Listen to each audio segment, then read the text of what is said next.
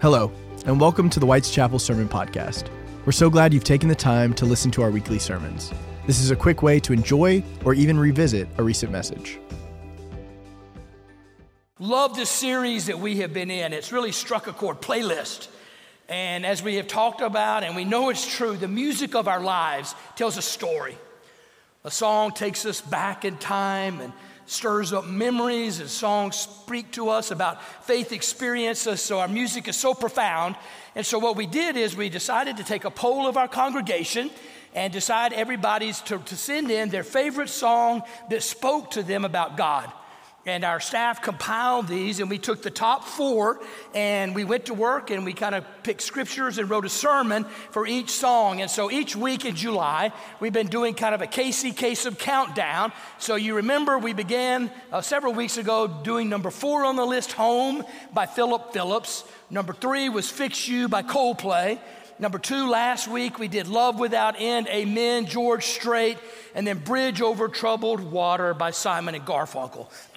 And honestly, we're an amazing song that just strikes a chord, something deep inside of us. It was written by Paul Simon in 1969, and it was recorded and released in 1970.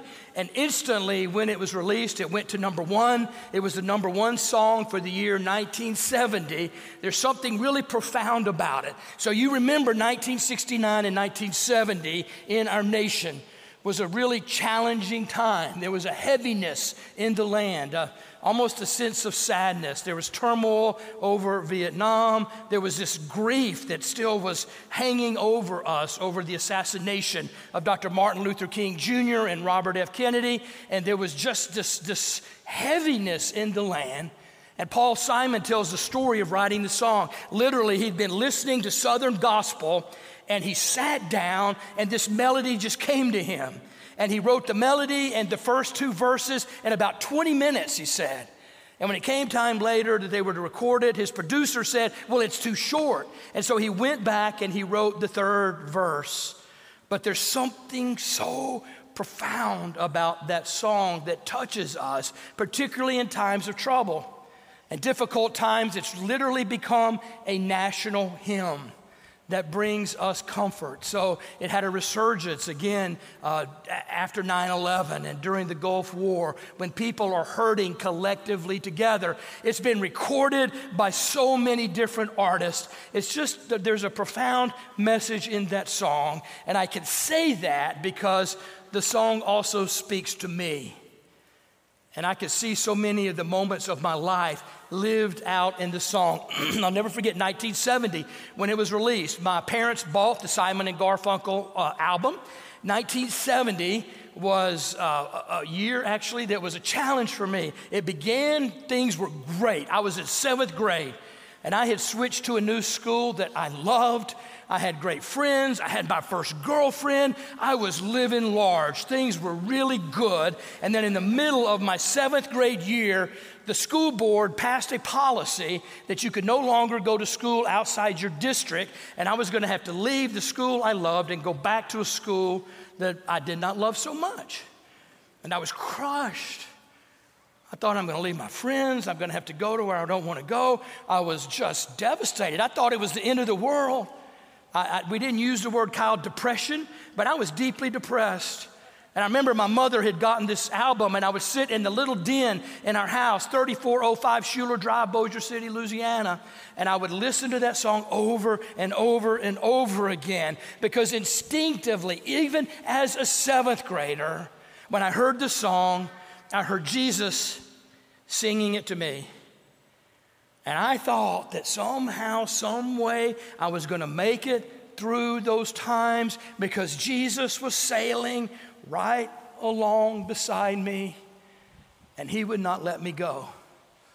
That's why I would say when we face times of trouble and we're worried and we're upset and we're overwhelmed, we need to go back and put ourselves in that song and know that Jesus is our bridge over troubled water.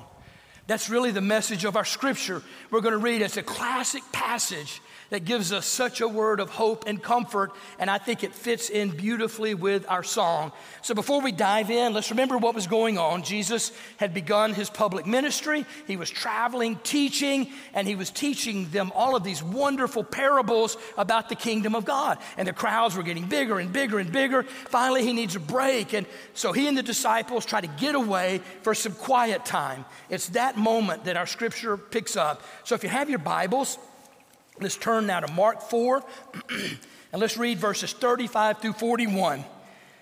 Mark 4, 35 through 41. On that day, when evening had come, he said to them, "Let us go across to the other side." And leaving the crowd behind, they took him with them in the boat just as he was. Other boats were with them. A great gale arose, and the waves beat into the boat so that the boat was already being swamped. But he was in the stern, asleep on the cushion. And they woke him up and said to him, "Teacher, do you not care that we are perishing?" He woke up and rebuked the wind and said to the sea, "Peace, be still." Then the wind ceased and there was a dead calm. He said to them, "Why are you afraid? Have you still no faith?" And they were filled with great awe and said to one another, "Who then is this, that even the wind and the sea obey him?" An incredible moment where Jesus teaches the disciples something really important. And I want to do something a little different today. I want to take the words that Paul Simon wrote in Bridge Over Troubled Water, weave them together with this passage, because I think it gives us some important lessons and a word of hope when you and I face troubled times.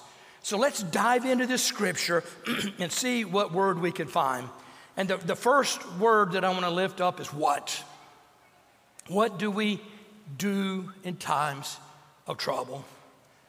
And Jesus gives us the answer very clearly. What did he say to the disciples? Let us go across to the other side. In times of trouble, what we do is we get in the boat and we go across to the other side. We head into our fears. And we need to understand the meaning of this scripture. It meant more to those disciples than sometimes that we get, because they were terrified of sailing on the Sea of Galilee. Sea of Galilee is really a big lake surrounded by mountains, and it was notorious for storms that would blow up. Many ships would be sunk and people would drown. They were really terrified of sailing across the Sea of Galilee. And remember, in their day, they had no radar, no weather forecasting, no GPS. These storms would blow up out of nowhere with huge waves, and their lives were greatly at risk. In fact, I love what one biblical commentator said about the Sea of Galilee. He said it was not unusual to see terrible squalls hurl themselves, even when the sky was perfectly clear, upon the waters which were ordinarily calm. The wind rushing through the mountains surrounding the Sea of Galilee would agitate the waters in the most frightful fashion. And so Jesus says to them, at night, it's dark, let's get in the boat and go to the other side. They were afraid, they were terrified. They knew what could happen. But Jesus said, let's get in the boat and go. That feeling of fear and anxiety when we're not sure we can handle the unanticipated things ahead of us in life. Isn't that what Paul Simon captures beautifully in our song, Bridge Over Troubled Water? Let's look back at some of the verses that capture the emotions that we could feel when you're weary, when you're feeling small, when tears are in your eyes, when you're down and out, when you're on the street, when evening falls so hard. That's the story of our lives. And the lesson of this scripture is we don't approach life thinking, oh my goodness, what if a storm's going to come? It's not the way it is. A storm is going to come. Troubles are going to find us. Hard times are going to find us. Difficulties are going to find us. So the lesson is not, what if this happens? The lesson is, what do we do when it happens, as it will? And what does Jesus say? Get in the boat and go to the other side. Don't hunker down in fear. Don't get stuck on the wrong side of the sea and be paralyzed. Get in the boat and go. Face your fears. Take some risk. Because that's where we find our faith. It's really interesting. I was thinking about this song and this scripture, and I remembered the moment that I answered the call to go into the ministry. This was in 1986. I was a 28-year-old CPA in Shreveport, Louisiana, and I'd been feeling the call and went public, and our pastors will tell you, you do that. You have lots of interviews with pastors and committees, and you make applications, and there's all this paperwork, and you're talking to all these people. So we had started that process. It was going public, and then we got kind of the official word that I was not going to be able to do it that year. So Debbie and I were thinking, well, that's that. And so we were adjusting to the news that I wasn't going to the ministry that particular year. And then all of a sudden, about 3 days later after we got that word, got another word that changed our life. There was a church in Haslett, Texas. They already had a pastor assigned, but that pastor fell through. And I got a call from a district superintendent, and he offered me to go to the church at Haslett. Well, I'll be honest with you, I had never heard of Haslett, Texas. I had never heard of the Central Texas Conference. Harvey, I had never heard of Gordon Dennis, who was calling me on the phone. And so he called me and told me about the church. And he said, you talk to your wife and pray about it. Let me know tomorrow. I had 24 hours to make a decision. And so Debbie was at work, and we didn't have cell phones then. And she got home, and I said, Debbie, you're not going to believe the phone call that we got. We have a decision that we have to make. Now, being a good accountant, we sat down with a T-chart. And we listed all the pluses and all the minuses to try to gather the facts to make this decision. So we started kind of with the minuses, and that is, boy, we were struggling financially. And there was no way in the world we could make it on the salary that was offered. And then we thought, oh my gosh, now this is really a reality. Can I pastor a church and go to seminary full time when I don't know what I'm doing? Can I really do this? Can I handle this? Will this be a disaster? And then we thought, gosh, Jay was 3, and can we leave our family and friends and the life we've known and head to Haslett, Texas? It might as well have been Siberia. Didn't have any idea where that was. It was terrifying to me. But this was Debbie's finest hour. Not exactly what she wanted to hear in that call, but we prayed about it. And both of us got the same answer. We heard the Lord say, you need to get in the boat and go to the other side. And I wish we had cell phones back then and pictures in our cameras to take, because I would love the picture of the moment we arrived in Haslett, Texas. Middle of June 1986, we loaded up all of our possessions in an old unair-conditioned U-Haul. You remember what they were like there. And it didn't fit, so we had a trailer behind it. We headed off to Texas, and it was a really hot, difficult day. And just on the other side of Marshall, Texas, heading west, the U-Haul broke down. And my aunt was following in a car, and so, no cell phones. We went and found a payphone. We called the U-Haul number, and they sent a tow truck to us that arrived, we called them about 7 at night. They arrived at 2 in the morning when the tow truck found us in this roadside park. And so the tow truck came, and I got in the car with the tow truck up in the front and guided him to Haslett, Texas. He had never heard of it either, wasn't on his map either. And we finally made it there right as the sun was coming up. And we got out and looked at this broken down U-Haul with our stuff in a trailer behind it. And he looked at this tiny little house in the middle of a pasture. And he said, how are you going to get all this stuff in that house? And I looked at him and said, I don't have a clue. And to be honest with you, there were a whole lot of things I didn't have a clue about. But I knew the what. I knew the what. In that time of fear and anxiety, I knew I was called to get in the boat and try to go to the other side. My friends, this scripture is our story for all of us. We're going to face those troubled waters. We're going to face those difficult times. And in those moments, Christ said, get in the boat and go. Go into your fears. Don't hunker down and be afraid. Go do something for me. It's amazing when we do that, how God starts to work and miracles start to happen and faith starts to be formed. So I want to urge us to be honest about the living of our faith. Are we play it safe Christians, or are we risk-taking Christians?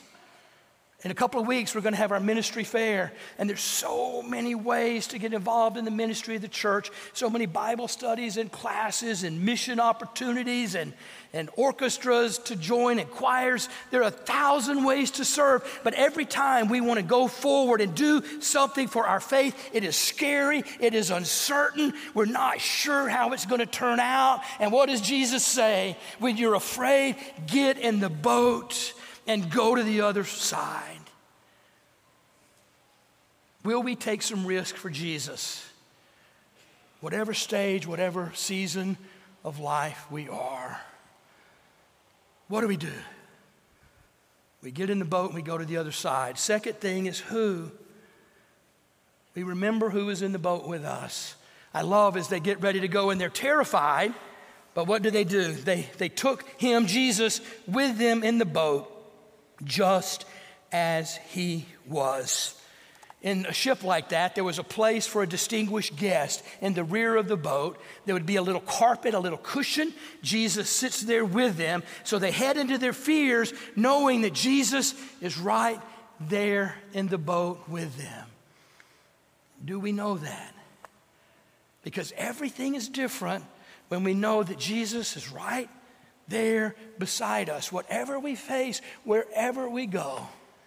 Isn't that what the next verse in Bridge Over Troubled Waters says? For me, I hear Jesus singing this to me. I make this personal. And I hear these words of Jesus singing, I'm on your side. Oh, when times get rough and friends just can't be found, like a bridge over troubled water, I will lay me down. Like a bridge over troubled water, I will lay me down. Do we know that Jesus is in the boat with us? You know, sometimes when it comes to faith, we know a lot about Jesus. But do we know Jesus in a personal, intimate way? We can stay on the fringes of the church. We can have beliefs that we talk about and philosophize. We can debate theology. But have we opened our lives and our hearts and allowed Jesus to come and sit in the boat and be our guide, to be our help, to be our bridge over troubled water? Because everything is different when that happens. And we wonder, how does that work? And we get the answer in our song. When Jesus says, I will lay me down. When we teach a course on theology, Pastor Todd has a chart. And I love that because it shows how salvation comes for us. You remember this little chart. Here is the human condition. That is us with all our sins and all our problems and challenges. The other side is God. And God desires for us to be perfect as he is. Matthew 5:48 says, you shall be perfect as I am perfect. The truth is, though, we can't get there on our own. We're not good enough. We don't work hard enough. We cannot save ourselves. So how do we get from where we are across that gulf of sin and doubt and fear, those troubled waters that divide us? We get there through what Jesus did on the cross when he laid down his life for us. And when we say, Lord, I believe and I accept you and I want to follow you as my Lord and Savior, at that moment, Jesus becomes our bridge over troubled water that leads us to God. Jesus becomes our who. And once that happens, everything is different. We live knowing that he's right there in the boat with us, which leads us to the why. Leads us to the why. So they're in the boat. And this storm is, what they feared is happening. This storm is blown up and the waves are huge and the boat is actually sinking. And Jesus is sitting back there on that cushion, sound asleep. And in my mind, he's snoring. Now, Harvey, I'm not sure if Jesus snored or not, but in my mind, he snored. And I got a picture of that last night. Debbie and I got out in the heat to go to a wedding. And we came back in and we ate supper and we were watching a documentary. And during the documentary, Debbie asked me a question. She said, not only were you asleep, you were sound asleep. You were deep in a coma. You were snoring. I slept through the whole program. Then when I woke up, I said, now what exactly happened here?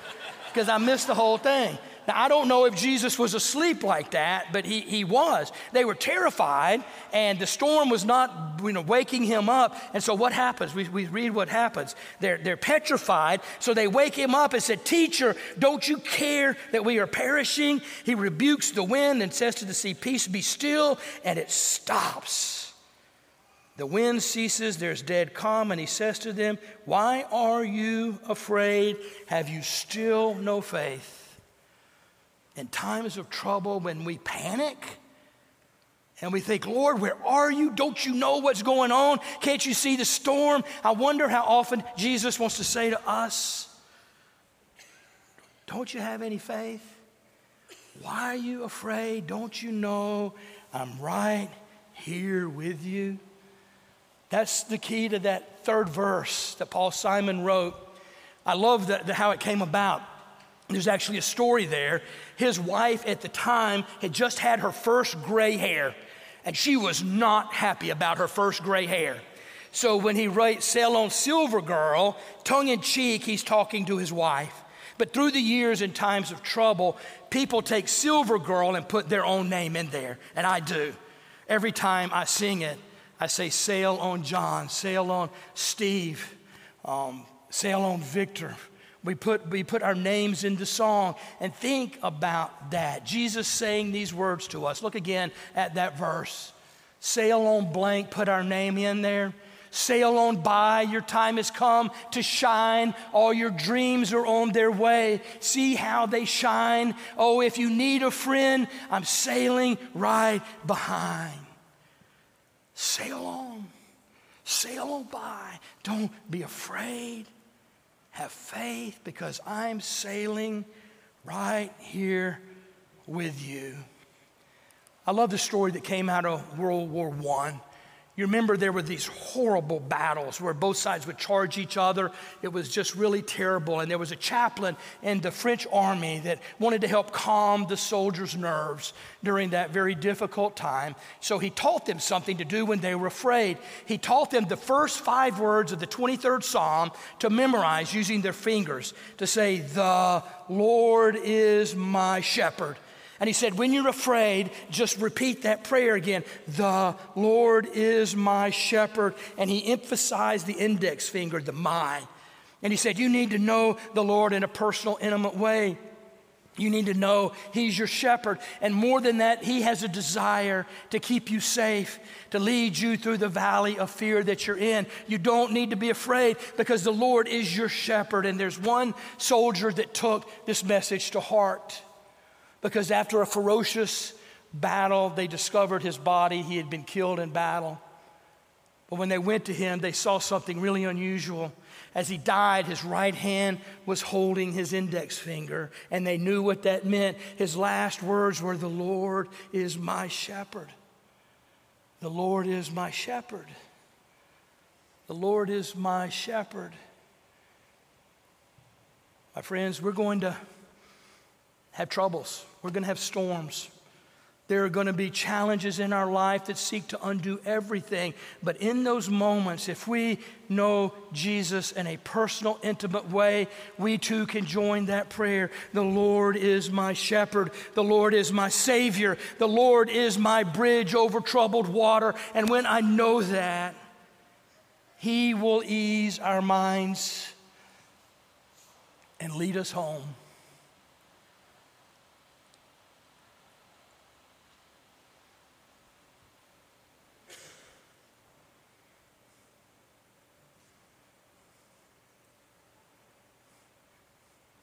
Would you pray with me? Lord, we thank you. When we face those storms and challenges of life that will come, we're not alone. You're right there in the boat with us.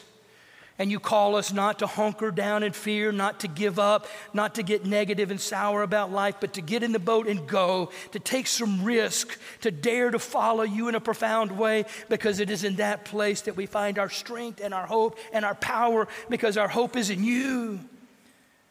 Lord, if we don't know you in that personal, intimate way, let today be the day that we open our lives and our hearts to let you enter the boat of our lives and come and guide us. Because when you are there, we don't have to be afraid. We don't have to live without faith, because we know you are walking right beside us. You are our bridge over troubled water, and you want to lead us home. So come to us, Lord, and live in us. For it's in Jesus' name that we pray. Amen. Thank you for joining us. Please make sure to rate, review, and subscribe so you don't miss new releases. We'll have new podcasts coming out all the time. Be sure to check us out online at whiteschapelumc.com. Please download the WC Life app and follow us on social media to stay up to date with all things WC.